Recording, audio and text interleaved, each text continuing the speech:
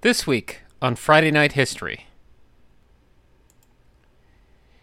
Ino Hanzaimon's Long Walk, the story of Dainihon Enkai Yochi Zenzu, and one man's epic mission of cartography. This episode of Friday Night History was, unfortunately, not recorded before a live Twitch audience owing to a scheduling conflict, but episodes usually get recorded at twitch.tv/riversidewings.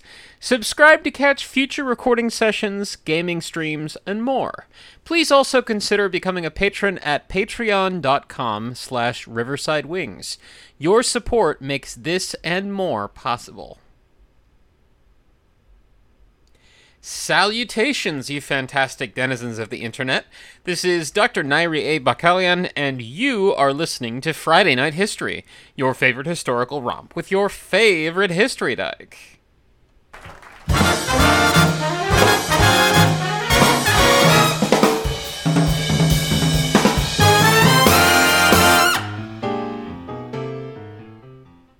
Ino Hanzaimon's Long Walk. Last week, we looked at Mamiya Rinzo, his surveys of Ezochi, the land we now call Hokkaido, Sakhalin, and the Kuril Islands, and how they aided the shogunate's efforts to bolster its control of the march to the north of Honshu. We also learned how this was tied up in the Siebold incident. Mentioned along the way was Mamiya's teacher, Ino Tadataka, alias Ino Hanzaimon, and how his own epic survey of the Japanese coastline further contributed to this. Unfinished at the time of Ino's death, Mamiya finished it and saw it to publication. This week, we're going to explore more of Ino's story and round out our appreciation of the man, his career, and his oeuvre. I should note here that last week I kept flubbing his name. It's Ino, not Ina. This week, I'm getting that right. Okay, so, Ino Hanzaimon was born in Ozeki, a village of Kazusa province, which today is part of Kujukuri town in what's now Chiba Prefecture. He was adopted by a wealthy family of sake brewers and rice dealers of Sawara in nearby Shimosa province, today part of Katori, Chiba Prefecture, which is how he received the Ino surname. At that level of financial privilege, the distinction between a merchant and a warrior was a lot blurrier than might be assumed, which is important to bear in mind considering that he went on to work for the shogunate and is often depicted with not one but two swords, which is a well-known mark of the warrior caste in Edo period Japan.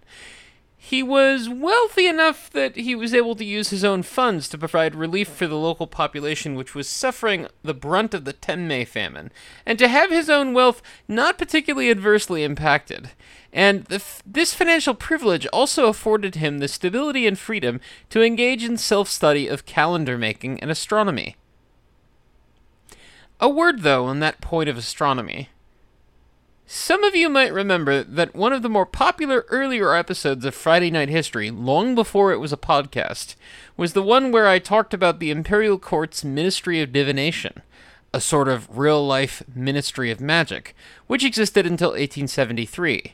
While its purview did indeed center on matters concerning the occult, it was also the bureau which handled things like calendar making, astronomy, weather forecasts, and more. All of these very real-world sciences were important to how it did its work. So the shogunate, as with the imperial court, had its own astronomers and calendar makers, who were also very aware of the work of the ministry, but had less of an emphasis on the occult. So at age 49 in 1795, Kansei 7, Ino went to study with one of them, Takahashi Yoshitoki. Again, it was Ino's financial privilege that allowed this. He was not only wealthy, but by this point he'd already retired as a successful businessman, passing on the family headship and business while retaining access to the family's wealth with which to fund his own studies. This is the part I keep getting stuck on as I research and write this story. The Tenmei famine killed and impoverished a lot of people, and this was also the era of rice speculators hoarding rice from starving people, and triggering the direct action of so-called smashings, uchikowashi, where angry, starving people smashed their doors in and carried off the rice.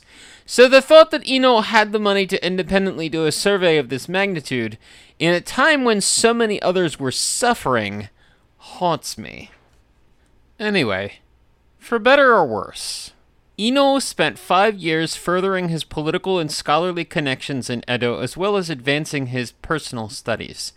At the end of it, the shogunate approved his plan to survey the Japanese coastline, and Ino set off on the first of what was eventually a series of 10 surveying missions. The shogunate endorsed the mission given, as we saw in last week's episode, the rising threat posed by the Russian Empire's incursions to the north. It wasn't long before this, after all, that the Russian envoy and military officer Adam Laxman visited Japan in an attempt to negotiate concessions, including a trade agreement. But the shogunate was also dealing with its own recovery from the Tenmei famine, and I'm sure it was all too glad to let Ino do the survey as long as he picked up the cost himself. These surveys took him and his team around to all extremes of Japan. Ino surveyed the Japanese coast as well as much of the coastline of neighboring Ezochi, with surveying instruments of his own invention. As an example of Ino's work, let's take a look at this snippet, which I've snapshotted from the maps in the collection of the U.S. Library of Congress. For listeners, check out the blog post for the image. For reference, we're orienting ourselves with west to the top in the interest of text direction. To the top of the image is the spine of the Oshu Mountains. Below them, along some smaller hills, rise castle walls. Sendai Castle on Mount Alba, with the legend, Residence Castle of Lord Matsudaira Masachio. House Date had the right to use the Matsudaira surname, the original name of the Tokugawa clan, as an honorific. Masachio was the childhood name of Date Chikamune, the then lord of Sendai Domain. Below, in a red zigzag, the line of the Oshu Highway runs left, south, to right, north. Nagamachi at left, Nanakita at right, both part of the modern city of Sendai. The county line between Natori County and Miyagi County is clearly delineated. Here, it follows the line of the Hirose River on the left. Pretty much all of what you can see here is part of modern Sendai, and this stretch of the Oshu Highway roughly overlaps with the line of the Tohoku Shinkansen, the Tohoku bullet train. And if you try to superimpose the map over a map of modern Sendai, it gets surprisingly close. Ino's survey work was so gradual and monumental that along the way others joined him and even became his students. One of these was Mamiya Rinzo, about whom we talked last week.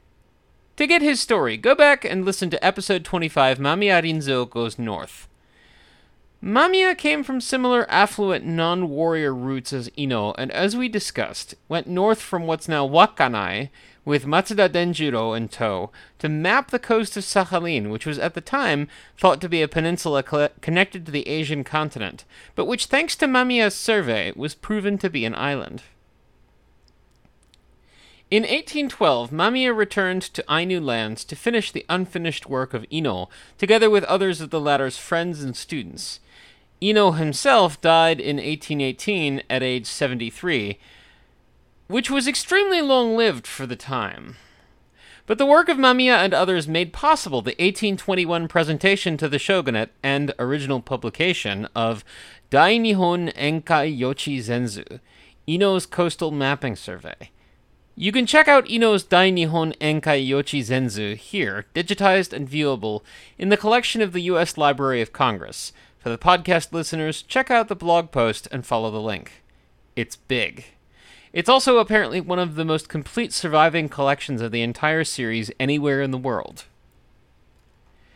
As noted last week, the work of both Mamiya and Ino was crucial to the Tokugawa shogunate's development of coast defense nationwide as well as policy on the northern border, in and beyond the march controlled by the House of Matsumae.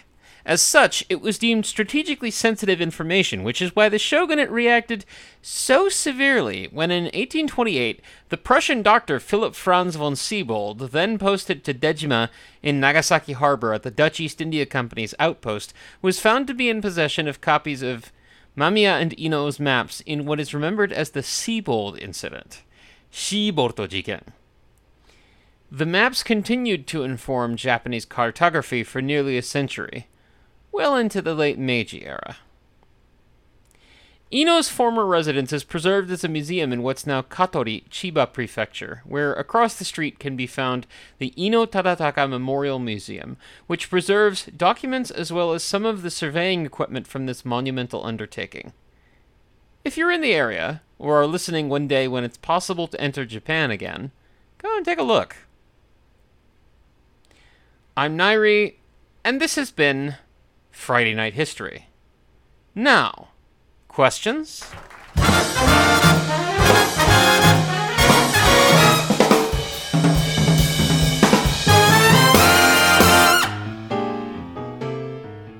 Friday Night History is a weekly historical romp with me, your favorite history dyke, Dr. Nairi A. Bakalyan. Our theme is Bugle Blue, written by Craig Friedrich and performed by the U.S. Army Blues, available royalty-free at pixabay.com/music. This and more is made possible by listeners like you. To support Friday Night History and the rest of my work, sign up today at patreon.com/riversidewings or subscribe at twitch.tv/riversidewings and catch gaming, historical banter, and episode recordings. You can find my audio fiction and other short work for sale at riversidewings.itch.io and check out my novel at bit.ly/GreydonEbook. That's all for this week of Friday Night History. Next week, Coast Defense and International Learning. Hayashi Shihei, House Date of Sendai, and the defensive argument for easing Japan's national seclusion. Hope to see you there. And remember, who you are and what lights your fire is worth fighting for. I'll see you around.